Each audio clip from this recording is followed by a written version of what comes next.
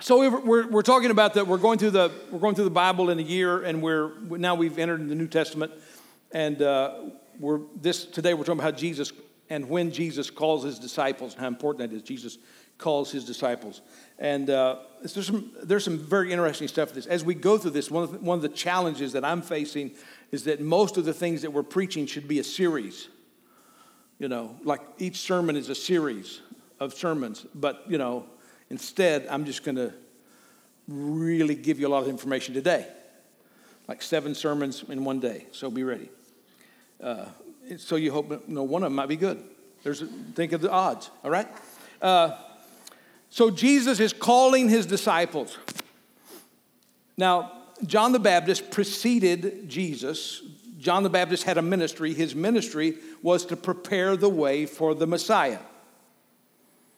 So John began preaching repentance. He was telling the Jews, you need to turn from your sin.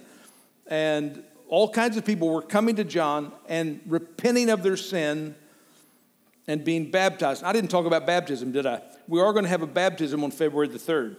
Speaking of that, which is not our normal third Sunday of the month, because we have some people that do reserve duty and they can't come on the third Sunday of the month.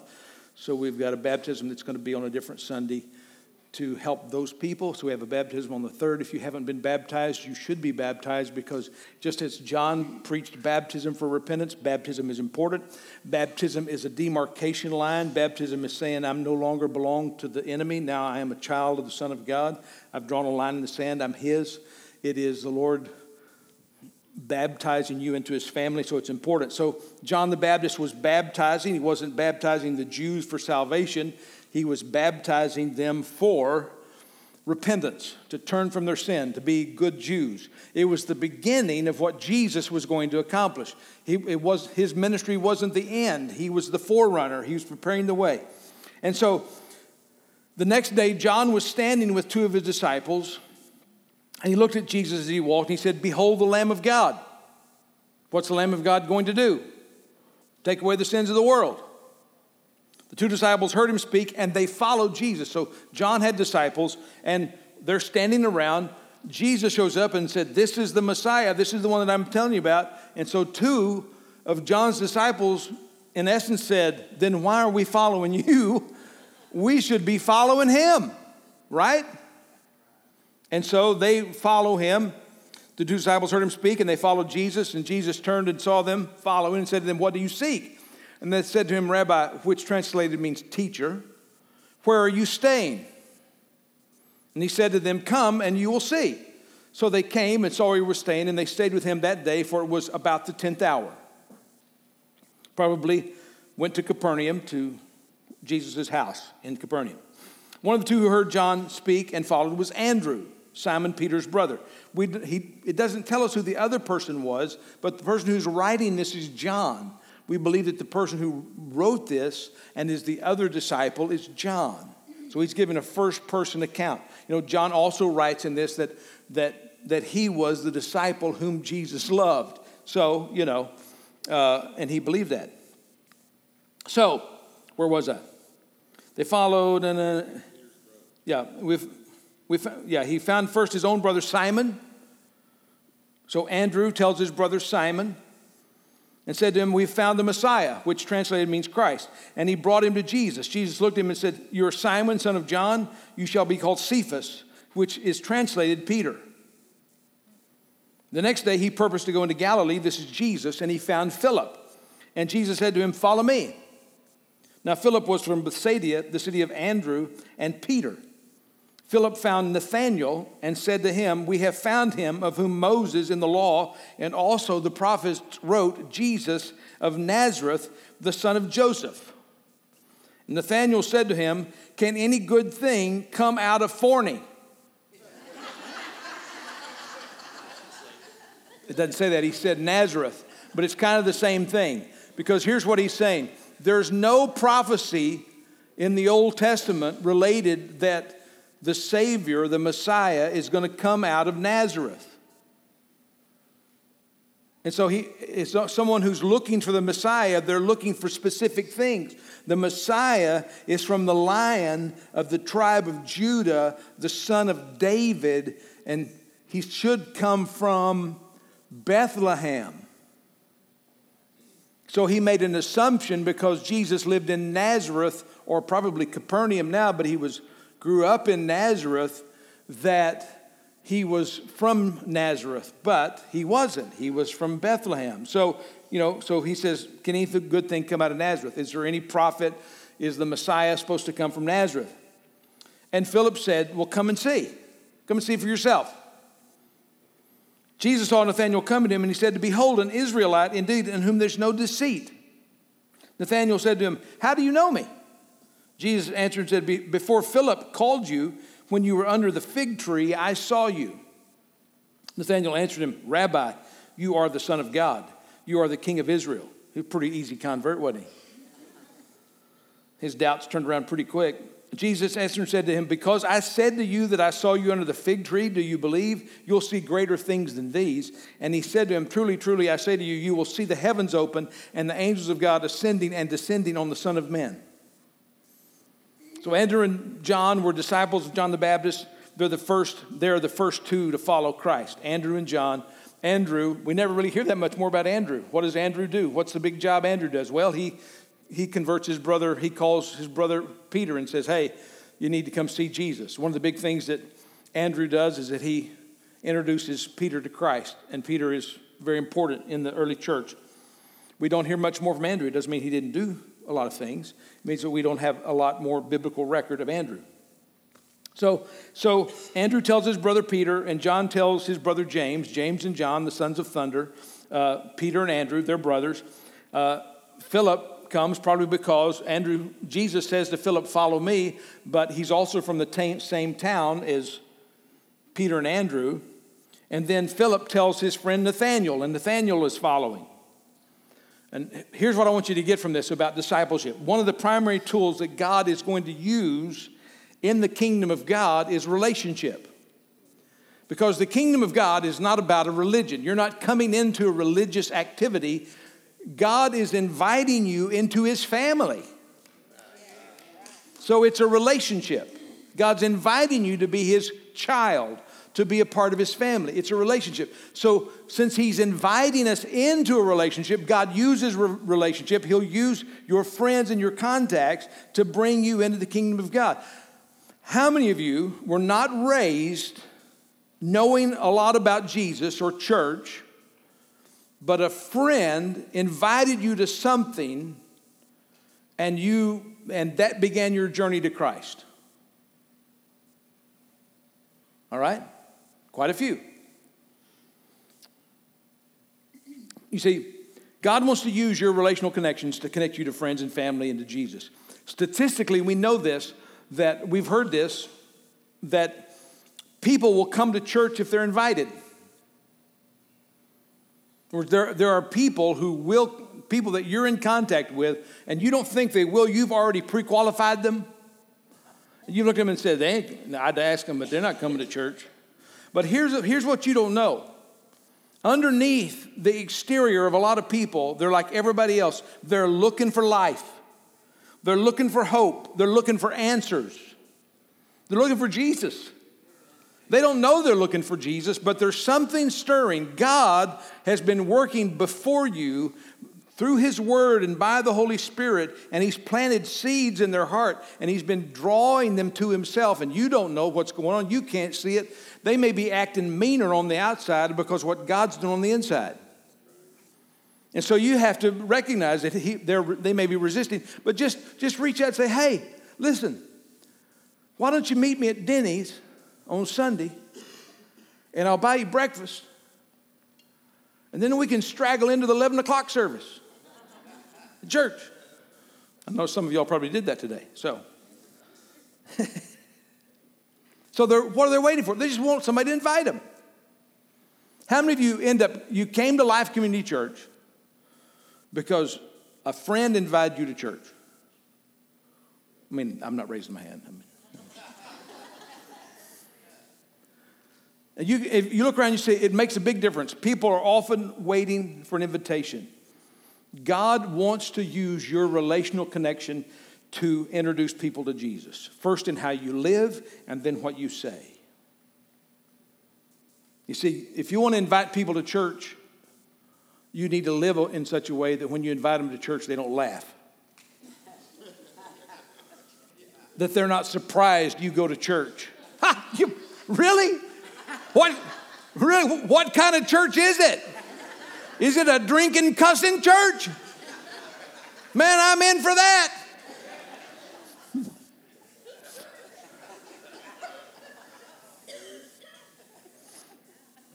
And actually, it is.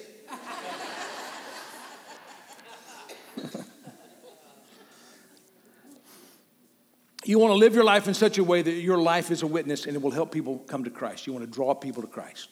Amen? Now, Jesus' first miracle was at Cana of Galilee. Now, here's the thing. If God's going to use your relationships to bring people to Christ, one of the most important relationships and the most important relationships you have are your family. But sometimes your family will be the toughest people that you'll ever try to reach with the gospel. And Jesus even had trouble with his family. Now, if the Son of God, who lived a perfect life, had trouble reaching his family, you might have a little trouble too. Right? Because, I don't know if you noticed this, but you ain't perfect. You're not living a sinless life. Jesus was, and yet his brothers still did not believe. Look at this. Now, this beginning of his signs, Jesus did at Cana of Galilee. First miracle, Jesus turned the water into wine at Galilee.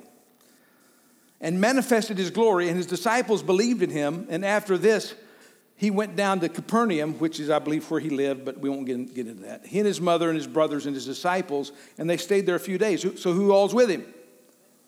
His family, his mothers and his brothers. Now, Jesus had 4 other brothers that were born after he was born. James, Joseph, Judas, and Simon. And he also had sisters. They were born to Joseph and Mary after the birth of Jesus. Now, there are parts of the church that say that Mary remained a virgin, didn't have any family. This is all family that Joseph had before Mary, that Mary remained a virgin the rest of her life. How cruel would that have been of God to say, listen, I'm going to call you to be husband and wife, and you're going to make this great sacrifice in the beginning of your marriage. But now I want you to live celibate as a couple for the rest. It's against biblical truth. What does he say in the beginning? He says, you shall become one flesh. That's the call to marriage. That's where that's supposed to happen. Let me just throw that out there. Where's that supposed to happen? In marriage. He says, don't defraud each other. Paul says, don't defraud each other by not having sex, except for a short time of agreement together in prayer. So, I don't buy that. I'm just saying. So he has brothers. The brothers are now, right now at the beginning of his ministry, he turns water into wine. They're with him. And after these things, Jesus was in Galilee. His ministry has continued for a while. For he was unwilling to walk in Judea because the Jews were seeking to kill him. Now, was Jesus afraid to die? No. Jesus was not afraid to die, but he wanted to die at the right time. In other words, he wanted to die in God's time, not in some ill-conceived time of the Pharisees trying to kill him. It was important that he die at just the right time. Jesus came at just the right time. Jesus came to die at just the right time. So now the feast of the Jews, the feast of booths, was near. Therefore his brothers said to him, leave here and go into Judea, go into Jerusalem, so that your disciples may see your works which you're doing. For no one does anything in secret when he himself seeks to be known publicly. If you do these things, show yourself to the world. Notice this, if you do these things, like if you're the Messiah, prove it. For not even his brothers, verse 5, were believing in him. So Jesus said to them, my time is not yet here. Your time is always opportune. You can go up to Jerusalem anytime you want. They're not trying to kill you. The world cannot hate you, but it hates me because I testify of it that its deeds are evil. Go up to the feast yourselves. I do not go up to this feast because my time has yet not come. So basically, what they're saying, his brothers are saying to him, listen, if you're the Messiah, prove it. Go do some big miracles. Go to the temple, do some big miracles, prove that you're the Messiah. In other words, do what we think you should do. Not what God's telling you to do. So there's the struggle. And so if you're the Messiah, prove it. And that's exactly, if you have unsaved family, in other words, if you grow up around people that don't know Jesus, and you come to Jesus and say, I've become a Christian, that unsaved family will say to you, prove it. I've heard a lot of talk. You say you are. You see me, you're still acting like the little bratty kid you've always been. Prove it. You say you have to be different. You have to be a light. You have to show it. You have to prove it. His own family didn't believe him. They thought he was crazy. In other words, to say, our brother Jesus thinks he's the Messiah. It's like, that's our brother. Even Mary struggled with it. Mary, who had a visit from the angel, said she treasured these things up in her heart. So Mary's not like, she's like, I mean, did this really all happen? It's like, he had poopy diapers. It didn't seem very much like the Son of God sometimes. I wiped his butt.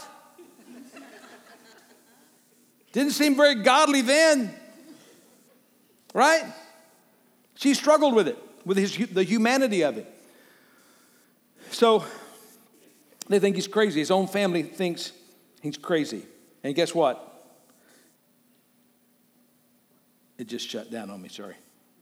I can't think if I can't see it. Where was I? Way down here. Thankful for you. Way down here. They're going to say, prove it. They're going to think he was crazy. When his own people heard of this, they went out to take custody of him, for they were saying he has lost his senses. It was all well and good when he was turning water into wine. It's a pretty handy trait to have in a brother, right? Somebody needs to go to 7-Eleven. Oh, I got it. I'll take care of it. Pretty handy brother to have around. But when he healed a man on the Sabbath, he healed a man with a withered hand on the Sabbath. And the Sadducees and the Pharisees were looking to see what he would do. They wanted to see if he would heal a man on the Sabbath. When he healed on the Sabbath, they condemned him for it. And if you'll look at the miracles of Jesus, a lot of his miracles he did on the Sabbath. Because it angered the religion, because they had, God says, honor the Sabbath and keep it holy. But they had taken the Sabbath and they'd made it such a long list of rules, they had made it not a blessing. God wanted the Sabbath to be a blessing, a day of rest for man. But they had made the Sabbath not a blessing, but a burden, a weight that nobody could carry around. So Jesus was showing them, listen, God didn't make the Sabbath man for the Sabbath. He made the Sabbath for man. God made it as a blessing, not a curse. And you've taken this blessing and turned it into a curse. And so this man that had a withered hand, Jesus healed him on the Sabbath. And when he did that, they started plotting against him to kill him. Now he's causing trouble. You know, it's great if you're going to be the Messiah and you're going to turn water into wine. That's all well and good. You're going to heal people. But listen, don't go against the religious conventions of our day. Don't get us thrown out of our own synagogue. Don't get us in trouble. Hey, listen, Jesus, if you want to do stuff, fine. But now you're bringing trouble on us. So stop it. Listen, if you're really the Son of God, then prove it. Go out and do some big miracles and let's get all these questions over with. Because some people say, well, look, he's raising people from the dead. That must mean something. Lazarus was dead for 3 days. Now he's alive. The other people say, well, he's of the devil. Which one is he? He says, here, you can answer these questions right now. Go and do it. They did not believe him until he proved it.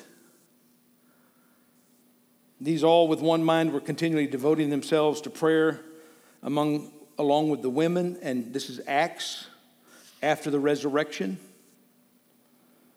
Mary, the mother of Jesus, and with his brothers. They were eating crow now. Right? He proved it. He proved it. And you have to prove it to your family. You have to live your life, your Christian life, in such a way that it is a witness. And here's the reality. Living your Christian life before your family because they live with you and you're not Jesus, you're going to mess up. Right? We mess up. We're not perfect. We're not Jesus. We're going to mess up. We're going to cuss. We're going to yell. We're going to scream. We're going to say inappropriate things. We're going to do inappropriate. We're going to do things. We're going to sin against our family. We're going to mess up. So what does that do to our witness? Well, it hurts our witness. So how do you restore your witness? You got to repent. You got to admit it. You got to say, hey, I was a jerk. I'm sorry. I shouldn't act that way. I know better than that. Since Christ came into my life, I know I'm not living perfect, and I want to be a better example of what it means to be a follower of Christ. Would you forgive me? You got to do that, and you got to do it over and over and over again.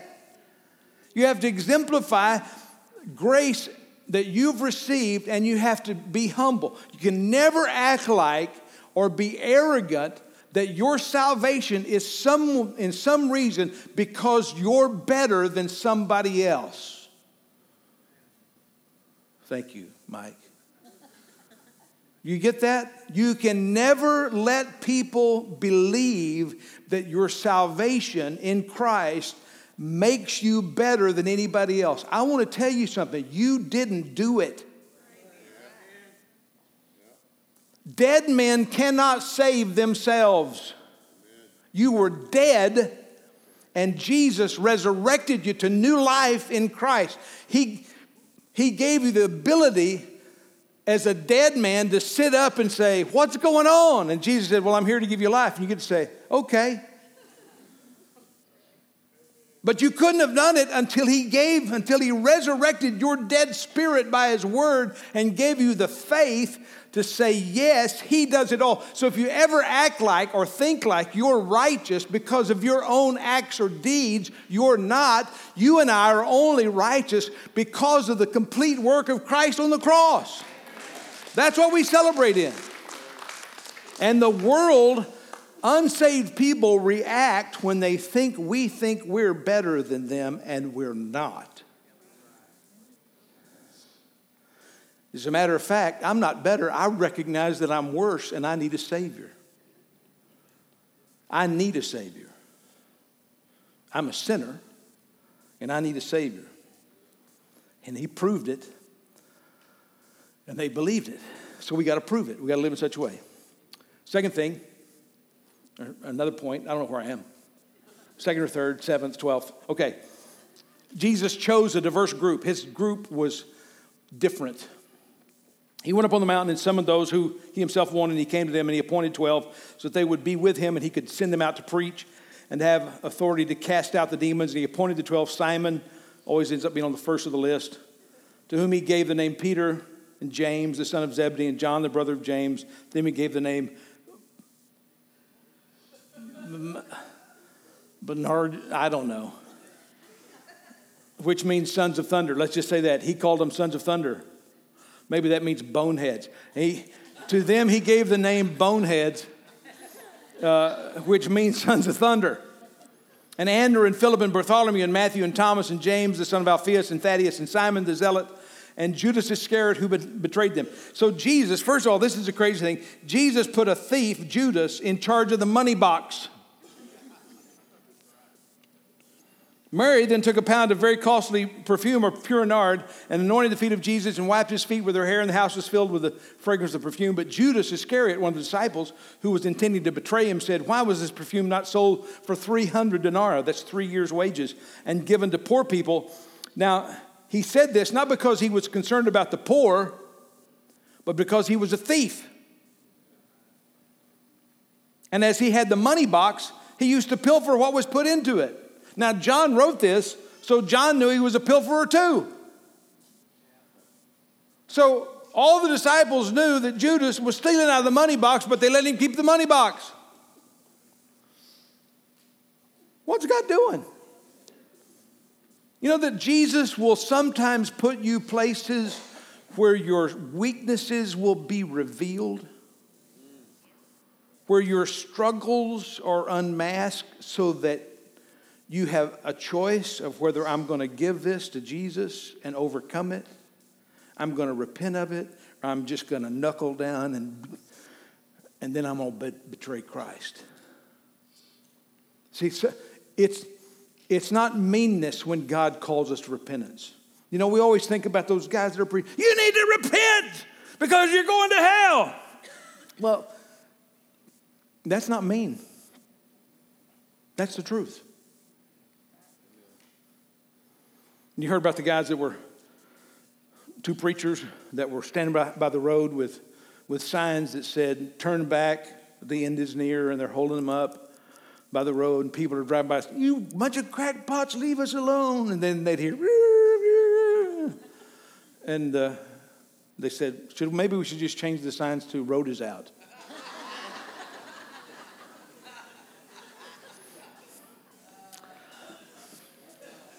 That was old way back in my memory somewhere that came back. But it's the grace of God that leads us to repentance. If you're lost, it's good when someone tells you where you are. Yeah. You ever trust your map program? And Siri is a liar. I don't know if you know this. Siri is against you. Don't trust her. Because she will dump you out in the desert. She will take you places you did not intend to go. See, and that's deceitful, isn't it? It's harmful. In other words, it's the grace of God to tell us where we are. It was the grace of God. It was God reaching out to Judas to bring him in, to restore him. See, God loves broken people. And then it said he would make Judas, this broken guy, one of his 12. Because God believes in giving people multiple chances. He's not the God of the second chance. He's the God of the 1,000th chance. And so he's reaching out. He's trying to bring him in. But, integrity is important. Because little failures lead to big failures. Little lies become big lies. He's one of the 12. Think about this. He's one of the 12, and yet he's not what he claims to be. And you got to get this. Even in the church, there will be people who are not what they claim to be. I want to challenge you not to give up on the church because there are people in the church who are not what they claim to be. We don't give up on Jesus because one of the disciples that he chose was a thief and a betrayer. We can't give up on the church because there's someone who, instead of dealing with their weaknesses, doubles down and holds on to them. Because there's going to be people that mess up all around us, right? So if the relationship, if the ratio is 1 out of 12, wow. Watch out for the person sitting next to you. So we can't give up on the church just because there's some people who God may have put them there to help them deal with stuff that needed to be brought to the surface. Things that needed to be brought to light. You see, our tendency is to hide sin because we're ashamed of it. But God's tendency is he wants to bring it to light and heal it. God wants to deal with it. And you can't deal with it in the darkness. You have to deal with it in the light. So God strategically puts people in situations where it reveals our weaknesses. It reveals what we need to deal with so we can say, oh, God, I need help. And he says, exactly. I've been trying to tell you that. He also chose political opposites to be in the 12. He chose Simon the Zealot. Simon the Zealot. Zealots were those who who were trying to restore Israel to its former national glory. They wanted Rome to be cast out. They were willing to do terrorist acts, anything, military actions to cast Rome out of Israel. They were zealots. Matthew, he also called Matthew the tax collector. And tax collectors were those who worked for Rome to take taxes from their own people to make sure that Rome stayed in Israel.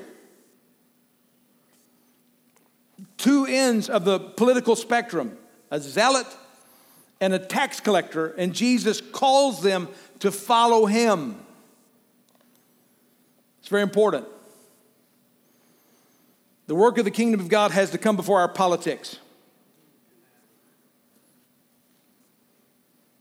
Did you get that? The work of the kingdom of God has to come before our politics. We can't go around saying the other side doesn't love Jesus because they don't agree with us. Because I don't know if you know this, but let me just throw this out there and, hold on to your shorts. But the political process is corrupt on both sides. The hope of our world is not politics. The hope of our world is Jesus. And so you want to be careful. And you have to be careful because never before have we had the avenue where we could espouse our opinion so widely as we have in social media, where you can express your opinion about a lot of different things. And here's what it's hard to wrap your mind around, is that it's just opinions and very little truth. And most people that are on Facebook, not you of course, but most people that are on Facebook don't have the ability to discern the difference between something that's presented in the media and something that is truth, something that is opinion and something that is truth. And it's a poor avenue to convey that. So I'll just say this, I've had this opinion for a long time. Don't be willing to throw your witness, your ability to talk to people about Jesus, because you're more concerned about wanting to share your opinion about politics or any number of things. We have to be careful. We don't want to throw what's the most important thing? The most important thing is people spending eternity with their Heavenly Father. That's the most important thing. That's what we're called to do. We're called to be disciples of the Lord Jesus Christ, to share the good news, and we don't want to throw it away because we were more concerned about sharing our opinion. I want to tell you, I've got opinions about everything. Second thing about opinions, I think I'm right. Don't you? We all think we're right. If we didn't think we were right, we would change our opinion. So we battle over things that we shouldn't battle over, so we have to be careful. As the people of God, I'm just saying, because we're disciples of the Lord Jesus Christ, we have opinions, but we have to put them under submission to the more important job of telling other people about Jesus. So I don't want to throw away my opportunity to tell somebody Jesus loves them because I had to tell them that how great somebody is. Because Jesus is greater. So, and I've got opinions about that too, but I'm not going to go into it. Another one of the things that's made the New Testament church different, Jesus had women involved in his ministry. Women are important to the ministry. The New Testament church changed. Before the New Testament, before Jesus came, women were nothing more than property. In very rare instances were women treated more than property. But in Christ, there was a shift. There was a change. Here's what Paul says. The New Testament church broke down the stereotypes that limited the role of women in society in general and in the church in particular. Now, later on in the church, the organized church tried to lock women down again. But here's the biblical pattern. For all of you who were baptized into Christ have clothed yourselves with Christ. There is neither Jew nor Greek, there's no race. There's neither slave nor free. There's no economic difference. There's neither male nor female, for you're all one in Christ. The church of the Lord Jesus Christ not only does need to be genetically diverse in that men and women, I didn't mean, multiple, but it should reflect the world around us. The church should reflect the world around us. It should be racially diverse. It should be economically diverse. It should be politically diverse.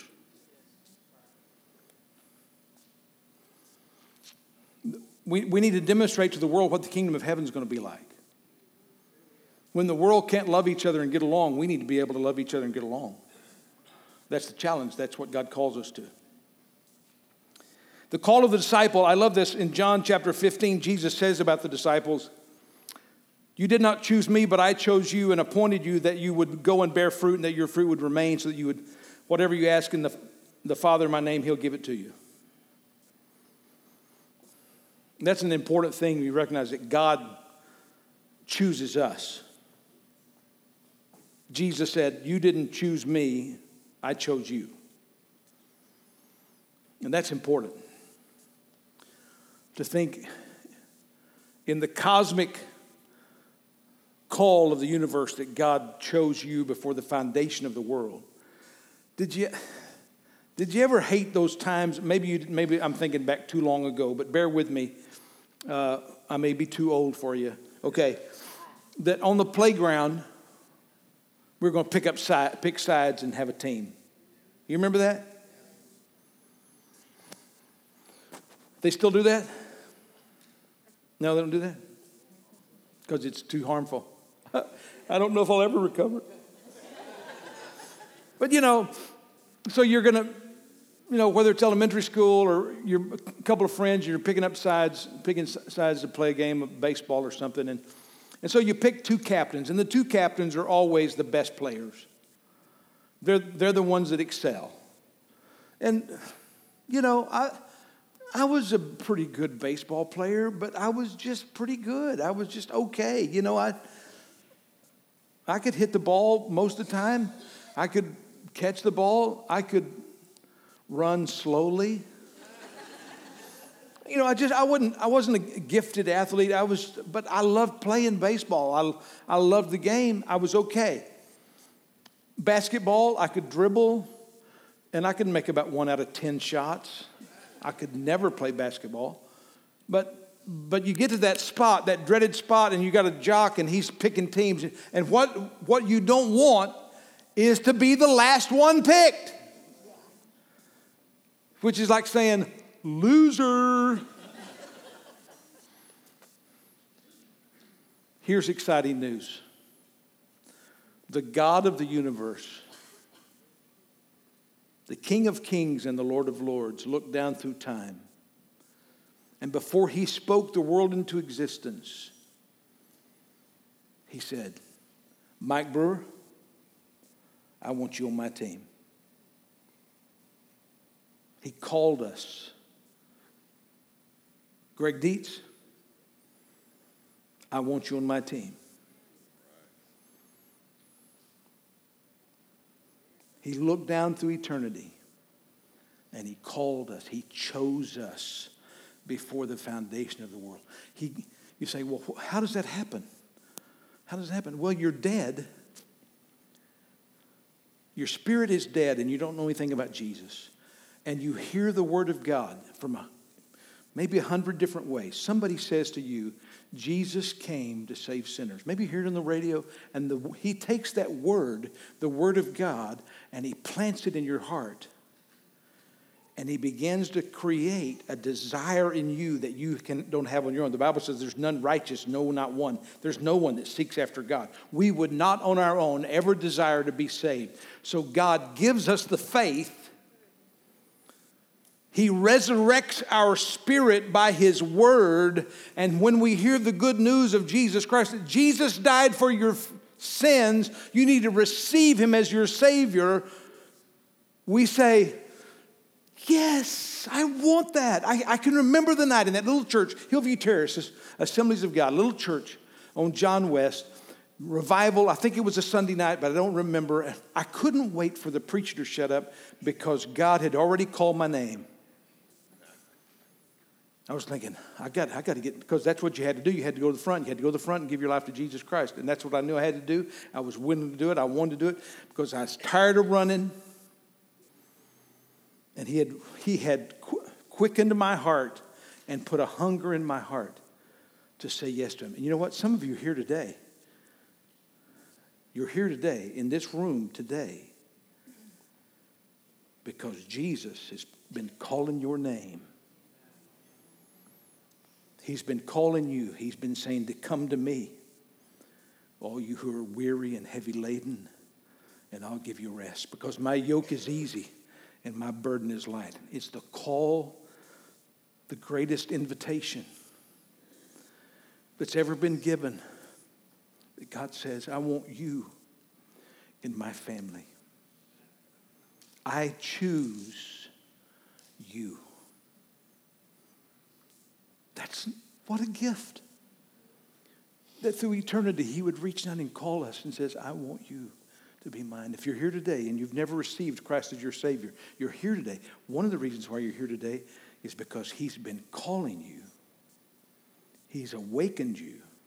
So when somebody said, why don't you go to church? You said, okay. Because he's calling your name to be his. And he's given you the faith to reach out. All you got to do, this is your part. Receive the gift. He's even given you this. He's given you the ability to do it. So, because he never wants you to say, well, I saved myself. Yep. Went down to that church, that Life Community Church. Preacher gave me an invitation. I did it. Gave my life to Jesus. Yeah. It's him. By grace are you saved through faith, and that not of yourselves. It is a gift of God. So I'm asking you, just close your eyes real quick. Don't look around.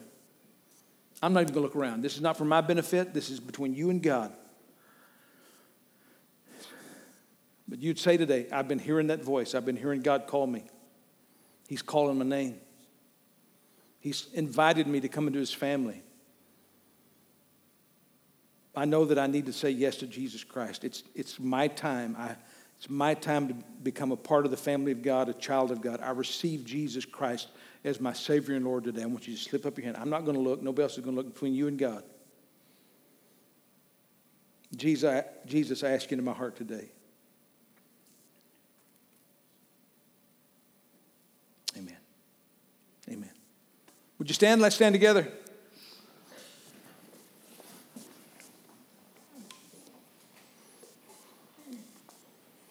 Amen.